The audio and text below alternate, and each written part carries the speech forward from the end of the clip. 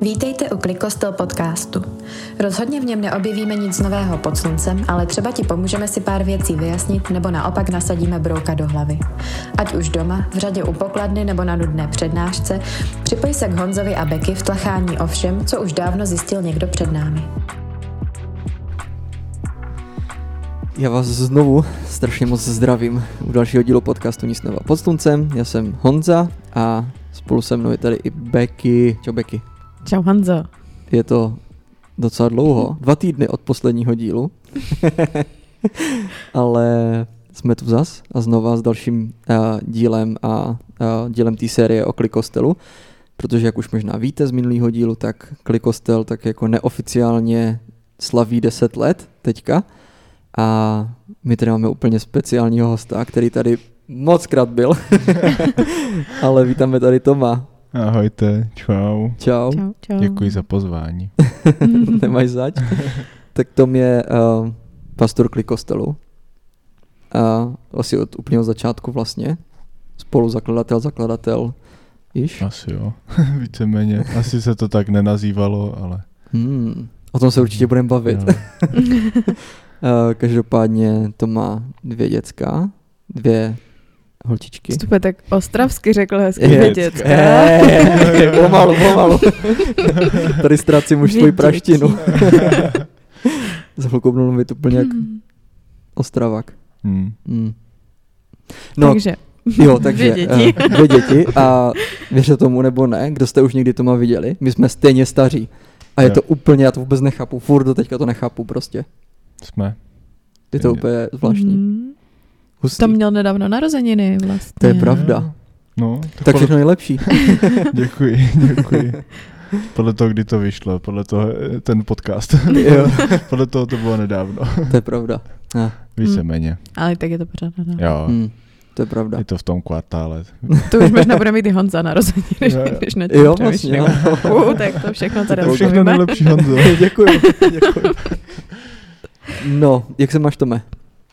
Jo, dobře se mám. Je to v klidu, ne? To je taková otázka vždycky odpovědět nějak, aby to nebylo jenom dobře.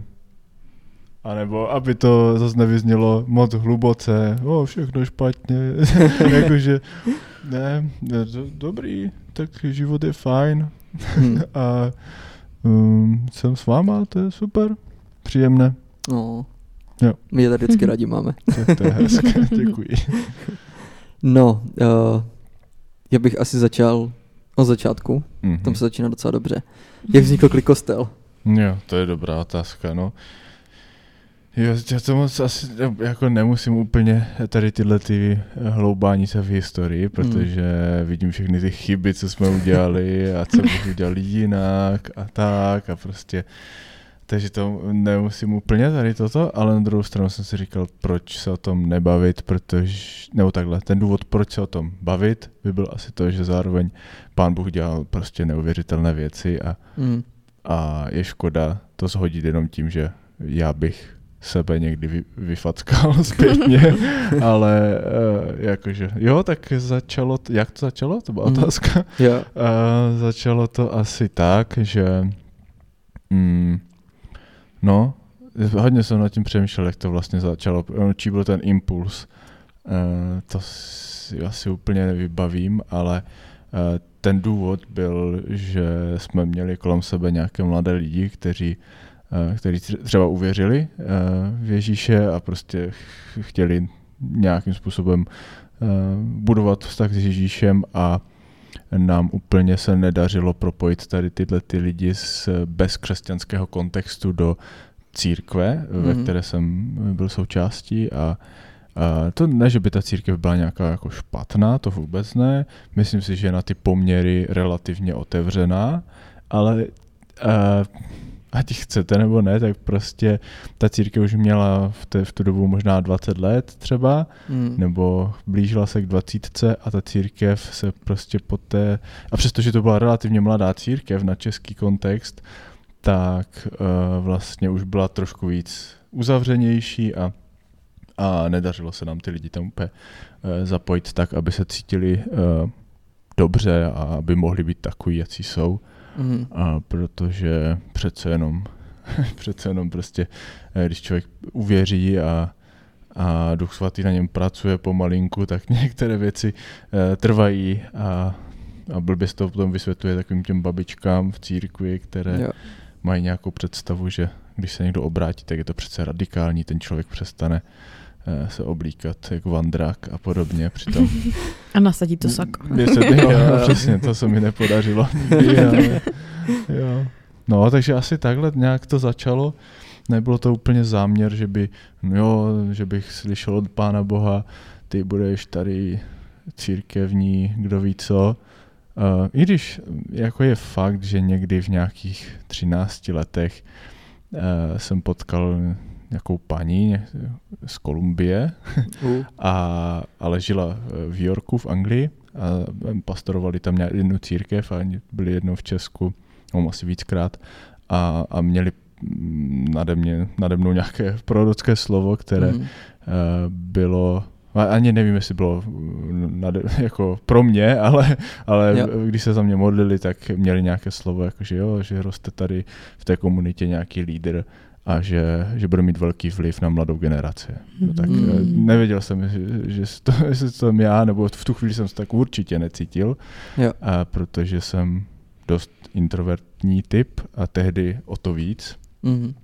A takže to asi jsem zase odběhl někam jinam, ale takže nebyl to záměr, že bych přišel za kamarádama a řekl, tak zakládáme církev, já budu pastor a ty budeš se starat o techniku, ty budeš dělat finance a bude to super. Jakože to nebylo úplně takhle.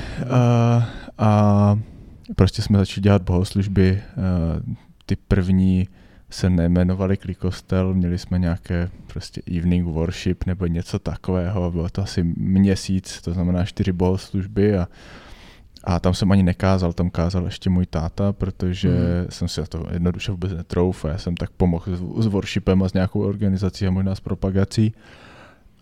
Ale myslím si, že jsem tam ty lidi uměl přitáhnout, ty kamarády, protože během těch 4 bohoslužeb se tam vystřídalo fakt jako hromada lidí a potom jsme si vlastně řekli, tak to dává smysl, ty lidi to potřebujou, nebo mladí lidi se tam cítí dobře a tak berte to z toho pohledu 10 let zpátky, kdy opravdu dneska už každá druhá církev má modré světla a jako vybavení, které nějak funguje a plus minus se snaží tu bohoslužbu udržet v nějakých relativních jako strukturách, ale 10 let zpátky prostě bylo normální, že v některých církvích se jelo 2-3 hoďky a prostě 3. kázání a kdo to zrovna cítil. A najednou tady byla nějaká forma bohoslužby, která měla strukturu, měla nějakou vizi, byla tam technika, nějak to znělo, nějak to vypadalo, sice ne nějak úplně dokonale začínali jsme, ale prostě nikdo jiný to tady v Ostravě nedělal, no tak tak máš velkou výhodu a ti lidi přijdou, že? Ale na druhou stranu taky, myslím, že po prvních pár měsících Clickostelu se vlastně to probudilo i v ostatních církvích a začali dělat nějaké odpolední bohoslužby a tak. A vlastně to mohlo, buď měli strach o to, že přejdou k nám a tak začali dělat něco taky, což je možné, a nebo prostě se inspirovali, řekli, že jde to, tak pojďme taky něco dělat. No takže po těch 4 bohoslužbách jsme měli asi 5 měsíců pauzu, kdy jsme se snažili dát nějaký jako tým dohromady, protože vlastně po těch 4 bohoslužbách nám staršostvo z toho původního sboru řeklo, hele, OK, dává to smysl, vidíme, že to nerozdělilo naši církev, protože oni měli strach, že když začneme dělat odpolední bohoslužby, tak půlka bude chodit dopoledne, půlka odpoledne, ale dopoledne stále chodili ti stejní a odpoledne chodilo najednou 50 úplně jiných cizích lidí, kteří by dopoledne nepřišli. Takže ta staršostvo, to si neskutečně vážím toho, co udělali, ale víceméně řekli, tak jestli to chcete dělat, tak to dělejte, ale dělejte to ze vším všudy. Jakože prostě tak budete se snažit o to, ať je to finančně samostatné, budete to pastorovat, to znamená fakt jakože berte to vážně, že to je discipleship, budujete další generaci křesťanů a to není sranda, prostě berte to vážně a budete kázat. což vlastně nikomu z toho týmu se nechtělo. A budete se vzdělávat a to nebylo jenom jako, že tak se budete vzdělávat, šup, něco si najděte, ale vlastně můj táta mě a Martina Jeníčka, který vlastně byl na začátku toho všeho, nás vzal a prostě procestovali jsme všechny možné církve tady v Česku, co byly nějak progresivnější a měli nějakou formu, která byla zajímavá, takže jsme navštívili všechny možné církve a to bylo super, to si myslím, že mi hodně pomohlo a taky jsme slyšeli zajímavé věci a hodně těch jako významných lidí na nás vkládalo ruce, modlili se za nás a myslím si, že to byl klíčový čas jako v nějakém pomazání, nebo když to překlopím do nějaké té duchovní roviny, že to nebylo jenom jako jdeme do toho, protože vidíme, že to funguje, ale opravdu jako významné duchovní osobnosti se vlastně za nás modlili a vysílali nás do toho, což jako zpětně si říkám, ty brďo, měli fakt odvahu, jakože já bych si asi tolik nevěřil, jako oni, ale bylo to fajn. A pak se teda začaly dít normální bohoslužby. Já myslím, že tu první sezónu jsme jeli asi tak 5 měsíců max, víc jsme si netroufli, protože kvůli organizačním věcem a tak. Do toho jsme vlastně furt byli aktivně zapojeni ve Fusionu, což je pěvecký sbor s rock popovou kapelou, jako outreach aktivita. Do toho jsme dělali dancing, což je to stejné, akorát, že jako ta původní myšlenka toho. A takže nějaké 2 pěvecké sbory, to znamená 2 zkoušky týdně, seš v nějakém, 2 odpoledne v týdnu seš na nějaké zkoušce, kde děláš prostě outreach, seš s lidma, kteří nejsou věřící, děláte muziku, do toho máš nějaký tým, do toho děláš nějaké workshopy jednou za čas, hudební třeba, a do toho děláš nějaké víkendovky a do toho ti přibude ještě to, že připravuješ kázání na neděli a zkoušíš na neděli, takže vlastně jako to je víceméně každé odpoledne v týdnu máš zaprané.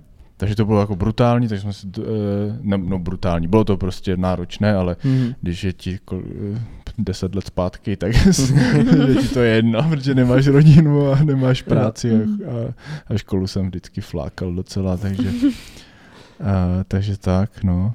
A jo, takže to bylo ta první sezóna taky.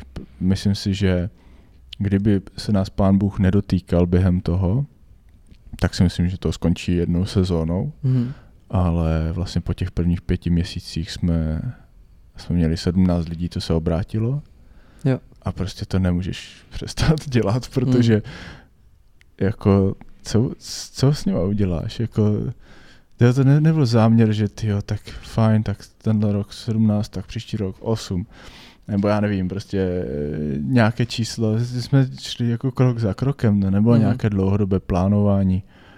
A samozřejmě jako Klárka, moje žena, v tom hraje taky významnou roli, protože ona tomu sice za začátku úplně nevěřila a já to úplně respektuju, protože ona není takový ten nadšenec, co jí řekneš nápad, ona se nadchne a je schopná prostě, potřebuje to zprocesovat, nemá ráda změny a tak.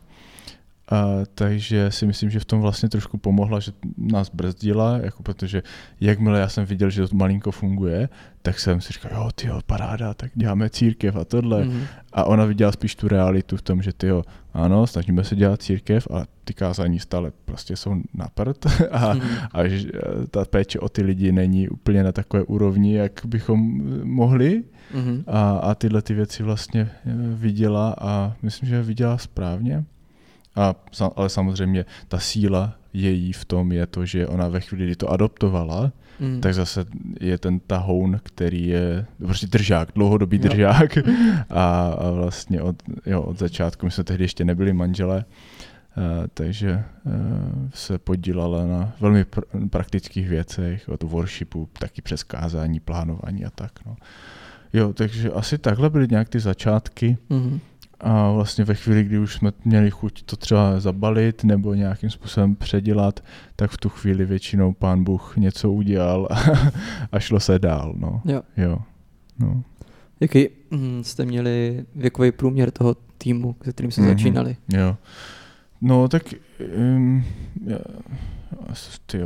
tým, to je jako asi roztomilé nazývat úplně tým, ale jako víceméně ten první tým byl podle mě ten Martin Janíček, Filip Zaorálek, Klárka, já a mentoroval nás můj taťka. A Filip tam dělal spíš tu praktickou roli tehdy, a což jako do dneška vlastně dělá s nějakou malou přestávkou někdy, nějaký půl rok nebo někdy v tom průběhu, to přesně už si nepamatuju, kdy to bylo. Ale jo, takže to je neuvěřitelné. A Martin myslím, že byl asi jak to nazvat? Jo, to taky není úplně jako silná osobnost jako lídr, ale je starší než já a nějakým způsobem mi dával tu odvahu vstupovat do věcí, protože jsem věděl, že tam je někdo, kdo je starší než já a věří tomu. a Klárka samozřejmě jako prostě držák. No. Takže to je asi první tým, bych řekl. Jo, tak snad jsem na jako nezapomněl. A myslím si, že ne. Myslím, že to byla ta první etapa. No. A ten věkový průměr mezi váma byl kolik asi, tak zhruba? Já nevím, tak mě bylo, když jsme začali, tak mi bylo asi 16, no. Jo. To je hustý. No, jo. Když jsem měl první kázání, tak mi bylo 16. No, Klárka je starší, Martin je starší, Filip je stejně starý. Malinko starší. Tyjo, mně to přijde fakt hustý prostě. 16 jakože chápu, že tenkrát to asi nevypadalo, že zakladáte církev aspoň jako v tom prvním měsíci, ale po tom prvním měsíci si prostě, já teďka přesně nevím, co jsem dělal v 16, ale jako nepřemýšlel jsem nad tím. Já jsem vlastně chtěl být kytarista v Hillsongu. Jo, tak vidíš, měl možná větší ambice církevní než já. Jo. Ale jako církev pro mě byla vždycky takovým jako i v těch 16, nevím, možná to je, nebo dost to je tím kontextem, ze kterého jako vycházím, tak prostě jsem si představil, že jako ve 40 až prostě projdu tu teologii, až jako budu mít to zázemí prostě, jo. Tak možná založím církev a pak se to úplně proměnilo. No. A jako najednou mi dává úplně smysl, že by jako 16letý člověk založil církev, jenom se na to snažím dělat z toho pohledu, že mi je prostě 16. Jo, jak říkáš, jako to nebyl úplně záměr, ale na druhou stranu si uvědomuju to, že je přesto, že to nebyl nějaký úplně nějaká touha moje nebo něco, tak vím, že to prostě tak mělo být, nebo že to Pán Bůh krok za krokem k tomu vedl a že jsem za to vlastně hrozně rád, přestože to nebylo jednoduché, no. Jo. Protože člověk si samozřejmě v tom věku, když si vyslechne věci, prostě najednou, jako když něco takového plácne, že jo, děláme církev, tak taky schytáš docela, protože no, jak si to můžete dovolit, bla, bla, bla. Jo, a já nevím, jak jsme si to mohli dovolit, ale jako Pán Bůh to dělal, takže jako, jo, chápu, nebo prostě je to v tom věku je těžké ty věci nějak umět filtrovat a myslím si, že no, jo, jakože ne, že bych teďka šel a každému 16letému člověku bych řekl, tyjo, založ církev, prostě je to super. Jo. Ne, jako pokud Pán Bůh tě k tomu vede, tak super, jako paráda, ale myslím si, že je třeba k tomu přistupovat fakt jako s pokorou, aby člověk zbytečně nepozraňoval, asi je to slovo, lidi. Jo. No. Přemýšlím, jako jak jsme teď řešili ten věk pořád a ještě jako vlastně nad tím, že Tom na začátku řekl, že bylo prostě spousta mladých lidí, které se nedařilo nějak jako uchytit v té církvi, která byla. Nebo jakože mi přijde vlastně, že je strašně že mi přijde vlastně, že to je úplně správné, že tu církev jako zakládal člověk v tom věku těch lidí. Že jako si myslím, že se spousta jako křesťanů snaží dělat nějaké projekty pro teenagery, nebo se snaží prostě jako zacít na tady ten věk a přivést je k Bohu, ale že si myslím, že jste jako fakt prostě byli na správném místě ve správnou chvíli, ve správném věku právě jako k tomu dát těm lidem fakt autenticky to, co potřebovali. Jo. A musím říct, že v tom strašně cením třeba právě ty autority duchovní, co jsem v tu chvíli měl, protože byli jako, že OK, tyjo, běžte do toho, jo, jako dělejte to. A dělali nám to zázemí, protože bez toho bychom si to nedokázali, nemohli bychom si to dovolit, protože jsme měli budovu, ve které jsme to mohli provozovat všechno, měli jsme nějaké vybavení a tak, jo, že jako v tomhletom cením neskutečně, jednak jako zaprvé moje rodiče, protože vlastně tomu dávali veškeré to zázemí, včetně toho, že právě jsme měli týmy u nás doma a takhle, jo, že vlastně si dokážu představit, že by mohli říct, tyjo, takže ty nebudeš chodit do církve, kde my chodíme, a kterou my jsme založili, a kde ty si vyrost a ty si nevážíš jako věcí, co jsme ti dali. A ne, naopak, tyjo, tak super, běžte, jakože, ale chápu, že to nemohlo být vůbec jednoduché a jí to obhájit, protože si dokážu představit, že plno těch lidí nešlo ani za náma nám říct něco, co děláme blbě, ale šli za něma, že? A myslím si, že dělali takový filtr, jako co se propustilo teprve k nám, nebo ke mně, aby nás to nezničilo, takže opravdu to zázemí, to je obrovská věc a bez toho by to určitě nebylo. Jo. Když jsem vlastně se stěhoval do Ostravy ty 3 roky zpátky, tak jsem vždycky přemýšlel, nebo když jsem šel do Kliky poprvé, teďka říkám Kliky, tak jsem přemýšlel, jako odkud se teda vzal ten název Clickostel. Tak jestli na to můžeš hodit nějaký světlo. Ale nemělo to žádný hluboký význam, prostě jsme byli v budově, která se jmenovala Klika, byla to městská budova, bývalá školka a jsme si řekli, tyjo, tak pojďme dělat něco, co ať na první dobrou jde znát, že to není další nějaká aktivita, ale že to je fakt jako církev. A nechtěli jsme se jmenovat církev, protože to ti prostě, nevím, se otřepeš, když to slyšíš, ale tak jsme říkali kostel, no to je menší zlo, ale je jasné, že prostě je to něco s Bohem, je to jako nějaká komunita a tak dále, nebo prostě je to nějaký prostor. Tak jsme říkali, OK, tak bude to Clickostel a strašně jsme se tomu smáli. Říkali, jo, to je kravina, to je blbost, to prostě nebude fungovat. No, tak a skončilo se asi tím, že no, tak když tak to změníme. No. A teď to zůstalo těch 10 let. Tak jak to většinou bývá. Jo.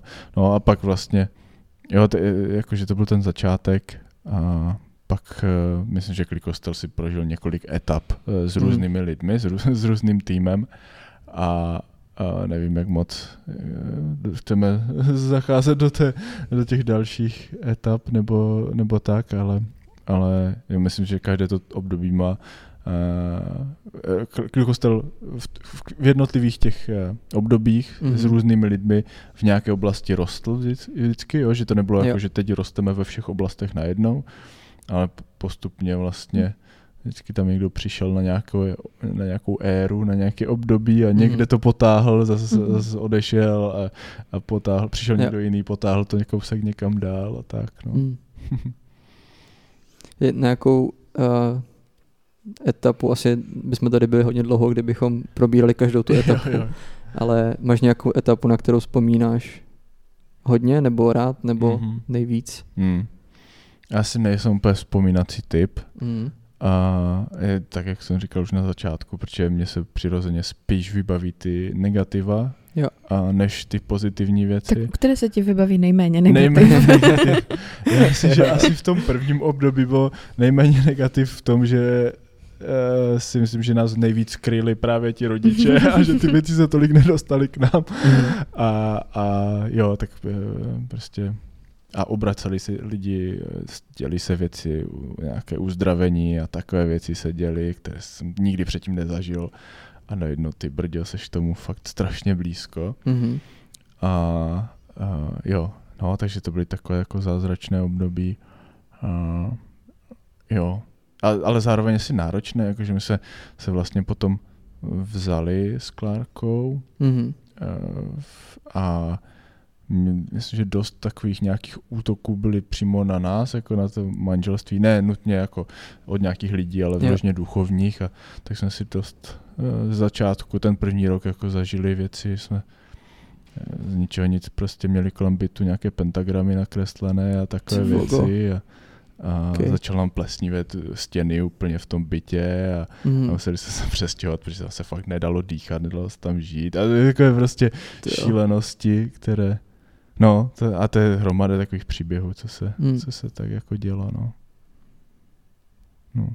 Tak na to vlastně nevím, jestli dobře vzpomínám, ale bylo to hodně intenzivní, tak v něčem asi já nevím. Hodně smíšené.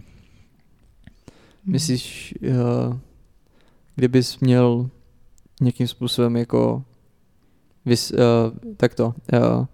měl definovat Clickostel podle nějakých jako základních hodnot, teďka možná zpětně, vím, že to je zase vzpomínání, ale možná takovou jako reflektivní cestou, tak jaký ty hodnoty ten Clickostel vlastně zastává, a nebo pokud máš třeba i hodnoty, které zůstaly těch 10 let, tak jaký by to byly? Já si myslím, že první věc, co mě se vybaví, tak je nějaká autenticita a myslím si, že jsme v tom nebyli ve všech obdobích úplně dobří, ale přesto je to něco, co prostě v Clickostelu jsem mohl být vždycky takový, jaký jsem. A nemusel jsem si na nic hrát. A samozřejmě vím, že to má svoje limity a tím pádem prostě někteří lidi třeba odešli, protože mě chtěli mít někým jiným, ale nebyl jsem.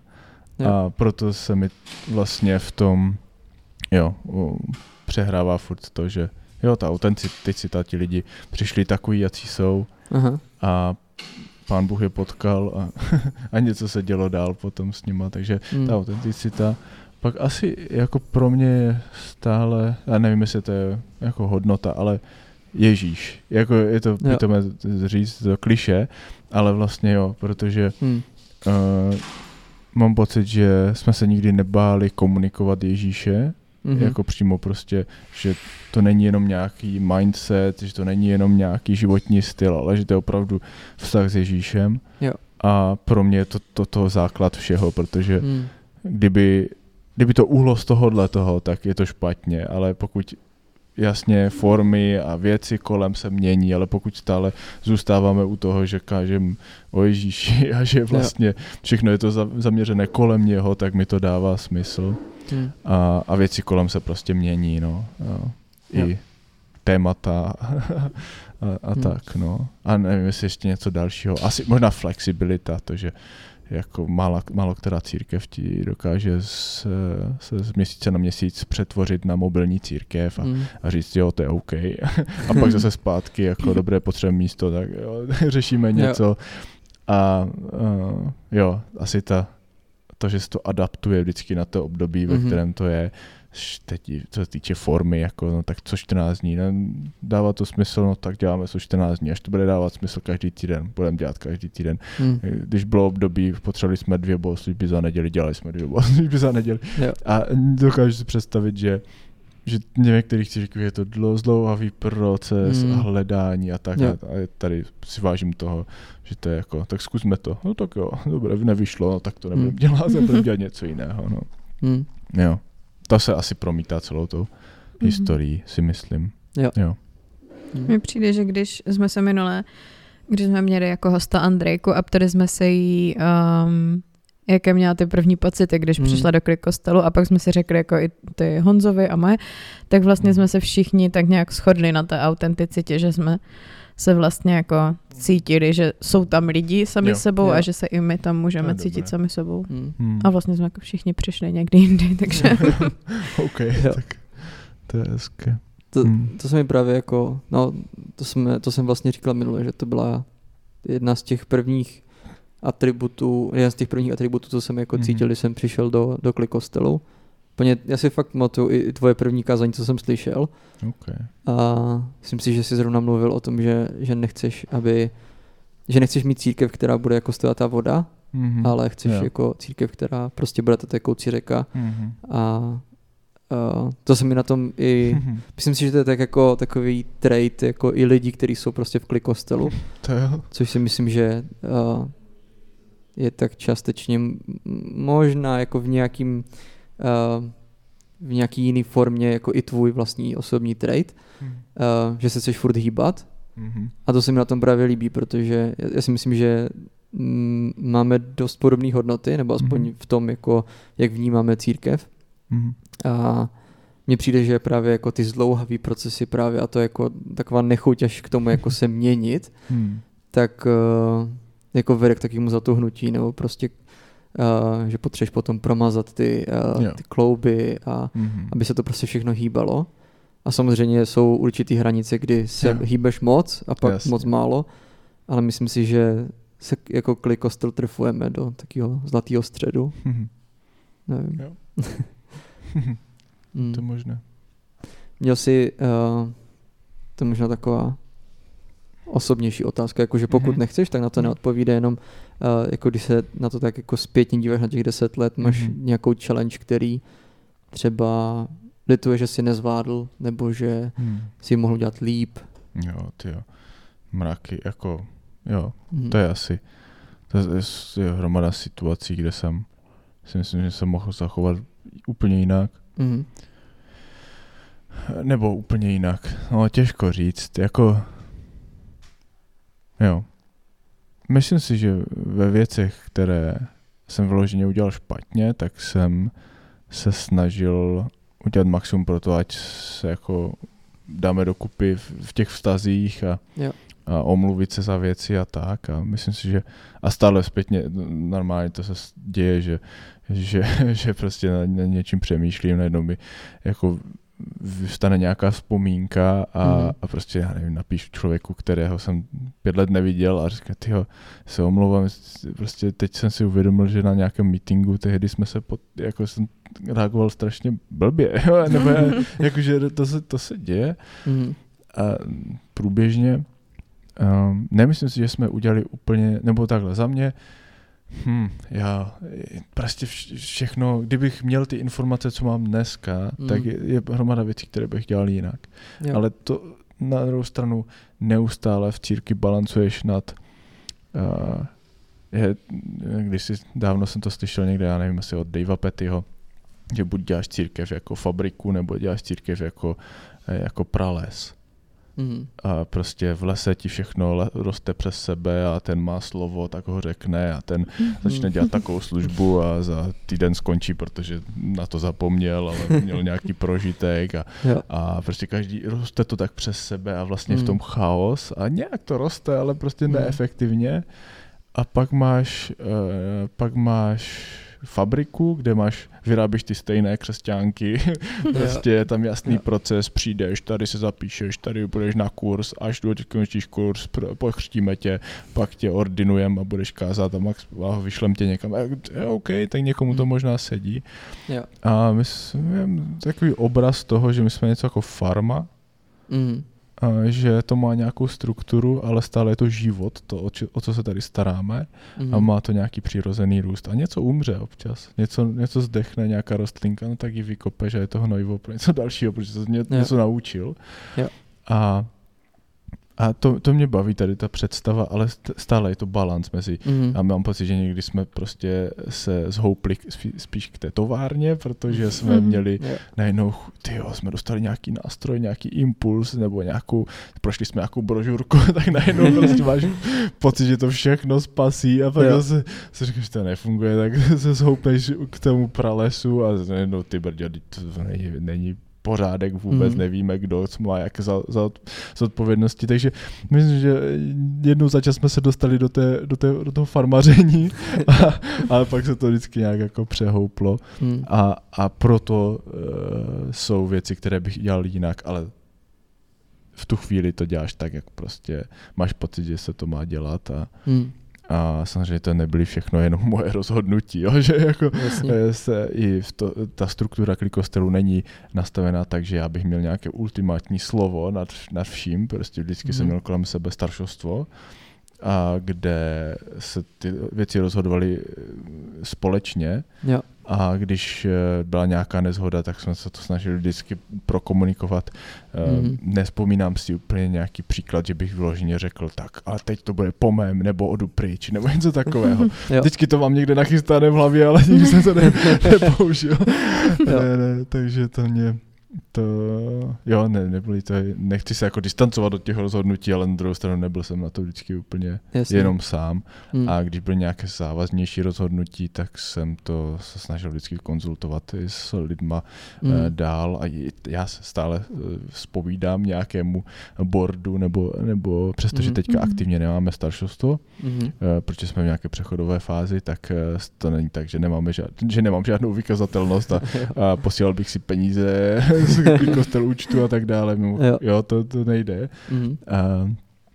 A vlastně, mentoruje mě Steve Leston a můj táta v tuto chvíli a ti jsou můj board.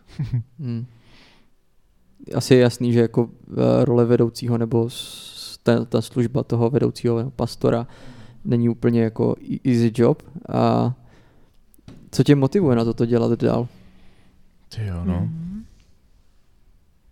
To je dobrá otázka. To je fakt dobrá otázka. To je to velmi aktuální otázka pro mě. Jsem včera byl na coachingu. Mám teďka pravidelné coachingy s profesionálním coachem.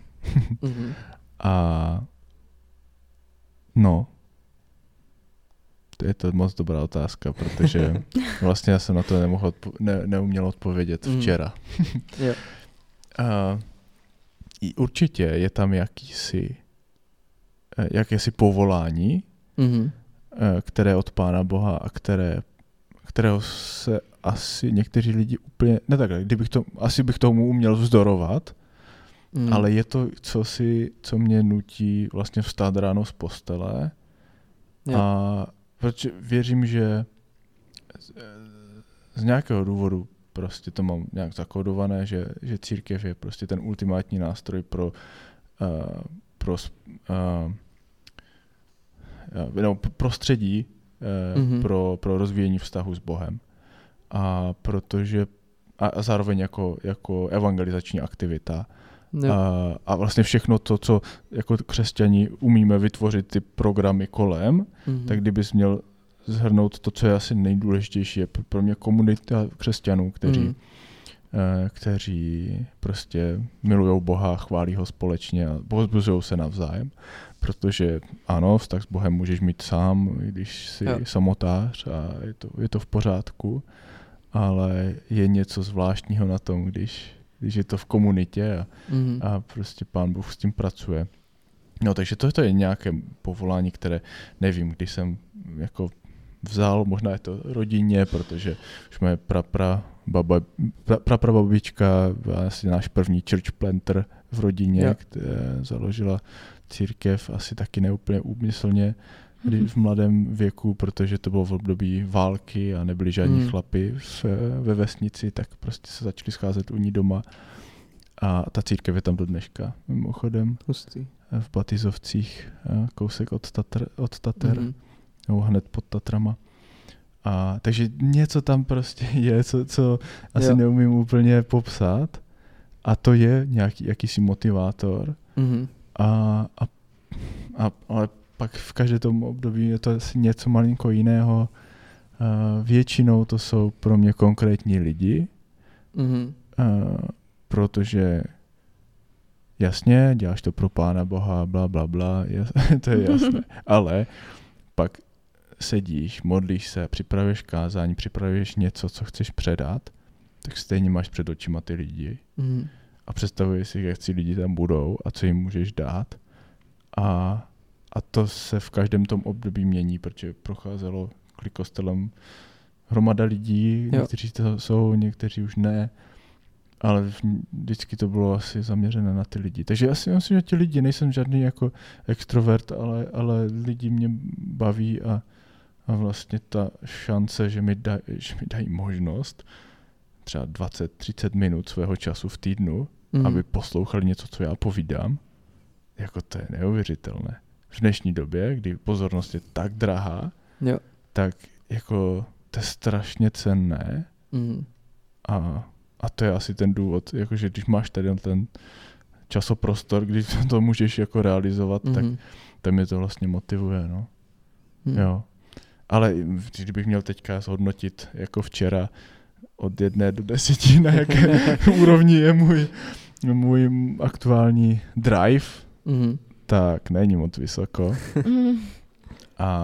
Ale to řešíme. To je důvod, proč mám kouče teďka. Jo. A je to jakési období, protože s Klárkou teďka přehodnocujeme, co se těch 10 let dělo a co můžeme dělat lépe těch dalších 10 let. A to nevyřešíme prostě z měsíce na měsíc, ani z půl roku na půl rok. Dali jsme si na to rok a takže tento rok hledáme, co dál a nechcem dělat žádné prostě rychlé závěry, protože víme, že je to delší období, na které teďka plánujeme a musíme víc plánovat, protože před 10 lety se plánovalo jednodušeji, když jsme byli svobodní. Teď máme děti, máme nejstarší, máme ve škole v první třídě a najednou prostě řešíš opravdu plánování na 10 let, protože víš, že těch 10 let budeš v Ostravě, pokud se něco zásadního nestane. No. Jo. Jak třeba, to jsi tak teď trošku řekl, ale jak třeba jako cítíš, že to ovlivňuje jako váš vztah s Klárkou, jako co si třeba říkáš si, jako to by bylo lehčí se na to vykašlat. Jo. No. Jako já nevím, jo. Asi jo. Asi by to bylo, ale jako myslím si, že bychom si stejně našli něco, co bychom dělali a prostě bychom ten čas, co věnujeme Clickostelu, bychom věnovali něčemu jinému, protože asi nejsme úplně lidi, co sedí doma a koukají na telku odpoledne, když přijdou z práce. Takže to naše jako rodinné povolání dělat církev nebo starat se o církev by se neměnilo ani při tom, kdybychom nemohli dělat Clickostel. Jo. Kdyby se stalo něco, nemohli bychom dělat Clickostel, tak bychom neměnili naše povolání a byla by to možná jiná forma, možná bychom se starali o nějakou domácí skupinku, nebo já nevím co, ale nevidím důvod, proč bych z tady tohohle povolání měl v tuto chvíli ustoupit nebo dělat něco jiného. To je mnohem hlubší než nějaký brand nebo jedna církev. A to je ten důvod, proč nás baví taky občas vypadnout do jiné církve, kázat a nějakým způsobem posloužit nebo tak, protože víme, že to není jenom jako nějakém. Je to o nějaké církvi obecné, ne o jedné lokalitě asi. No. A k tomu asi se váže i ta vize těch dalších 10 let, protože jedno z těch témat, co dál je vlastně jak ten nějaký vliv a jak to nejenom zefektivnit, nebo aby to dávalo smysl, aby to šlo prostě a budovalo lidi, kteří nachází svoje povolání na celý život ideálně, tak a jak to třeba i znásobit, jak zasáhnout možná, nechci zabíhat do detailu, protože nevíme, ale prostě jeden z těch témat je i to jakési násobení, které zní hrozně zase továrnově. Ale myslím si, že jsou formy, které by dávaly smysl. Jo. A je pro tebe důležité, že jste v tom spolu? Absolutně. Jako já si to nedokážu představit bez Klárky. Vůbec. Jakože jednak ona je ten stabilní člověk v té naší domácnosti a ono se to jako navenek možná zdá, protože já nevím, když se něco stane, tak tom většinou přijde a řekne, to bude dobré, to nejlepší je před námi, blablabla. A reálně prostě doma řekne, to je jakože to je špatně, jako se nechce. A Klárka je ten člověk, co řekne, jo, ale víš, co máme dělat, tak jdeme dál. Takže bez ní by Clickostel určitě nebyl, nebo kdybych já byl sám, nebo nevím, nebyl s ní, tak si myslím, že to dávno vzdám. A on je ten člověk, který prostě mě v tom povzbudí a jo, to je nedokážu si to představit. A jo, prostě ona je speciální osobnost. A vím, že Pán Bůh nás dal dohromady z nějakého důvodu. A že vlastně sami, zvlášť si myslím, že asi neumíme fungovat úplně dobře. Jo. To je fakt hustý. Já si myslím, že je to důležitý, no. Jako reflektovat na ať už jakkoliv dlouhý období, ale zároveň jako nejenom reflektovat, protože to asi umí všichni vzpomínat, ale jako reflektovat tak, že si připustíš, co jsi udělal dobře, ale i co jsi udělal špatně a na základě toho se potom rozhodnout dál. Mm-hmm. Jo, prostě jako vím, že jsou lidi, kteří cítí nějakou zášť nebo nějaké jako zranění a to mě mrzí vždycky, když tohleto slyším, protože to, co mě asi na tom nejvíc mrzí, je to, že to většinou dozvím od někoho jiného, ne úplně od člověka, který to třeba cítí. A to je asi pro mě nejtěžší, protože to jsou se všema těma lidma, kteří prošli, a to jsou fakt jako desítky, no víc než desítky pravděpodobně. V desítkách jsou asi lidi, co jsme křtili a ve vyšších desítkách teda a za ty roky takže to jsou lidi, které když znáš toho člověka, tak já to neberu tak, že prostě ten člověk přišel, tak teď se něco poslechne a mě fakt zajímá, jako opravdu mě zajímá jeho příběh a zajímá mě, co pro něho já můžu udělat a jak ho můžu lépe nasměrovat a každý odchod je pro mě rozchod a vím, že to tak asi nemá být, ale já to asi neumím úplně jinak. Takže je to, jako prostě mrzí mě to vždycky a vím, že jsme ty věci mohli dělat lépe, ale nikdy tam z té mojej strany jsem si celkem jistý, že jsme nedělali nic naschvál, abychom někomu ublížili. A pokud to třeba poslouchá někdo, kdo něco cítí, co není dořešené, tak jsem OK se potkat a třeba to dořešit a jít dál, protože určitě jedna z těch věcí, co člověka může brzdit i v tom duchovním životě, je to, že jsou nevyřešené věci z minulosti a člověk si to často neuvědomí, ale má něco v sobě, nějaký blok, něco, co prostě brzdí od třeba hlubokých vztahů, což je potom těžké a zbytečné, protože to můžeme pustit a jít dál a žít plnější život. A zároveň děje se to všude, ve všech organizacích a ve všech strukturách. Jsme stále lidi a to prostě nezměníme. Je to nedokonalý svět, nedokonalý systém, ale následujeme dokonalého Ježíše a pokud s ním máme ten upřímný vztah, tak budou situace, kdy bude ukazovat na věci, které je třeba řešit a to mě na tom vlastně mě baví, ale zároveň vím, že to je těžké, ale takže asi tak, Takže jdeme dál. To moc díky tomu za to, že jsi tak otevřel. Bylo fakt příjemný.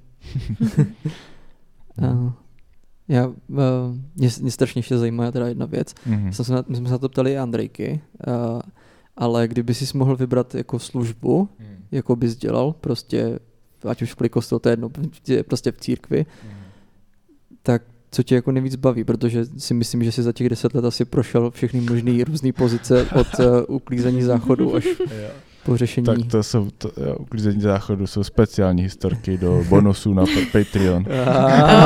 Tak to se těším.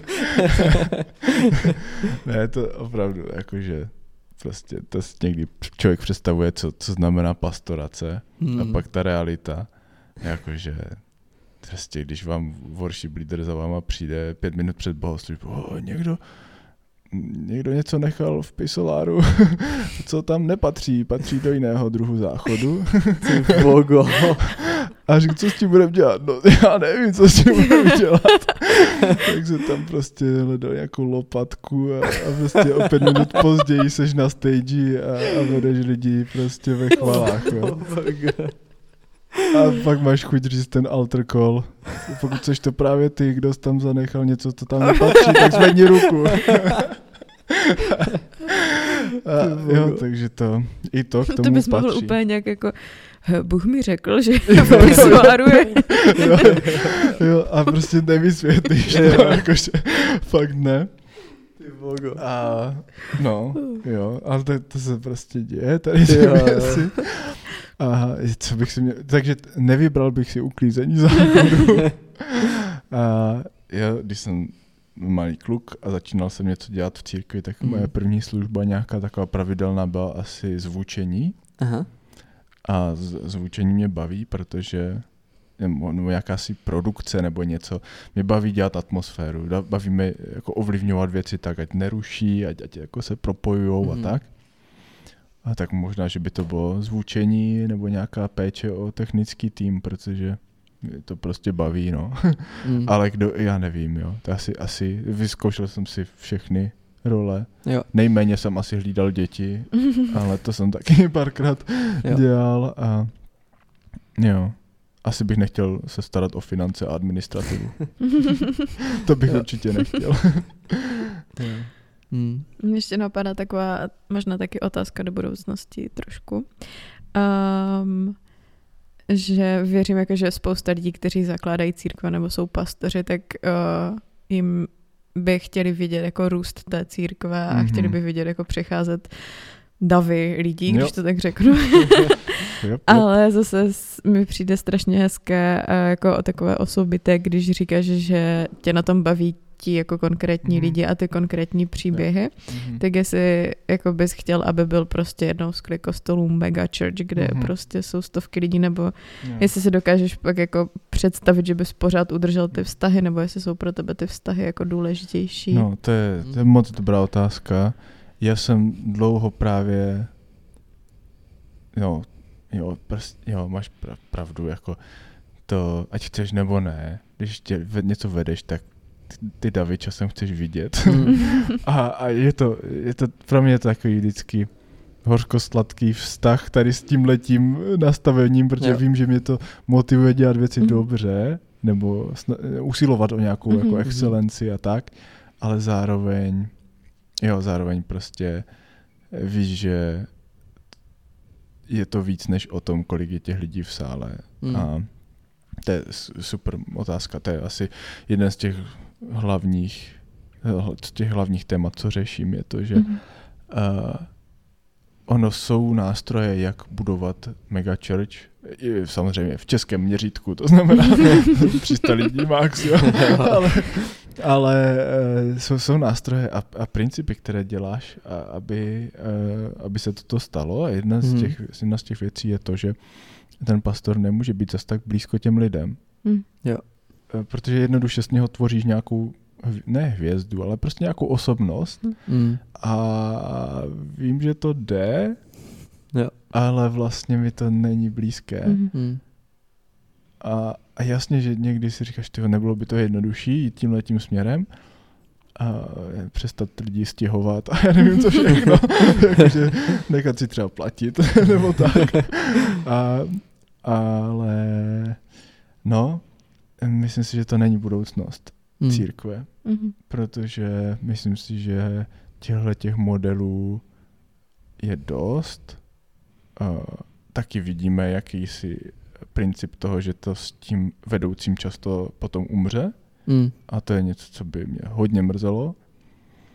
A jo, myslím si, že jsou varianty, jak zachovat autentičnost, rodinný feel, nebo jakože atmosféru, nebo prostě komunitu, do které zapadneš a seš tam takový, jaký seš. Ale zároveň věřím, že v tom modelu je i to, že to můžou být jako, že to může mít větší zásah.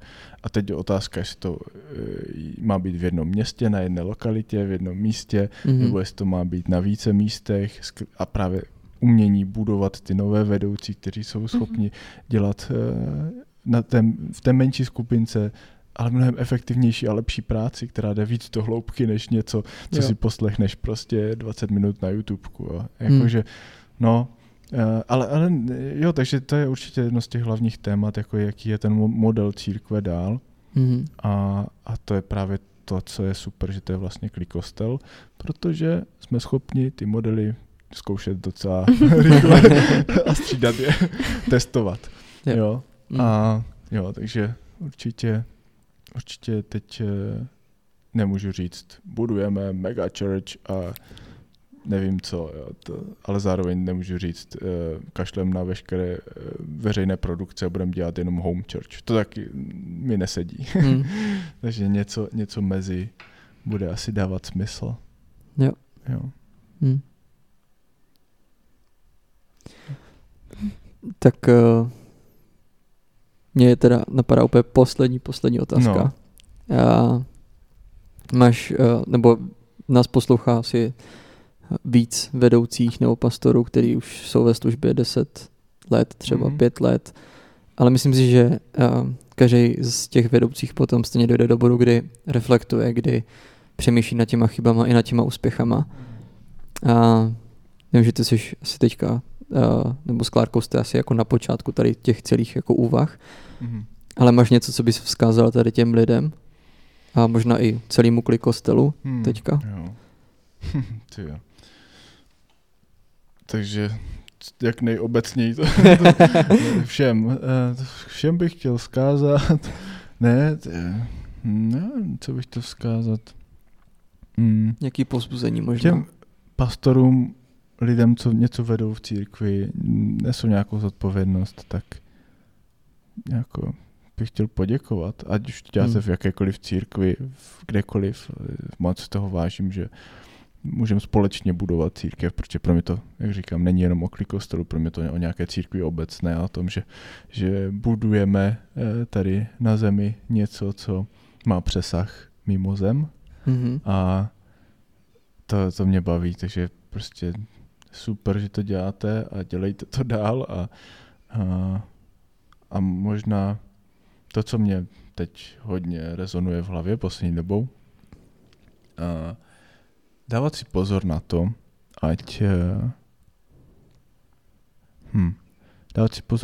ať to, co děláme pro Pána Boha, není ta naše identita, protože je to nebezpečný balanc. Já chápu, že ty praktické věci budujou vztah s Pánem Bohem, jo? Sloužím, když mám připravovat kázání, tak přirozeně víc čtu Bibli, protože prostě něco potřebuji předat, že? A tak dále, když to není ten hlavní motiv, že? Ale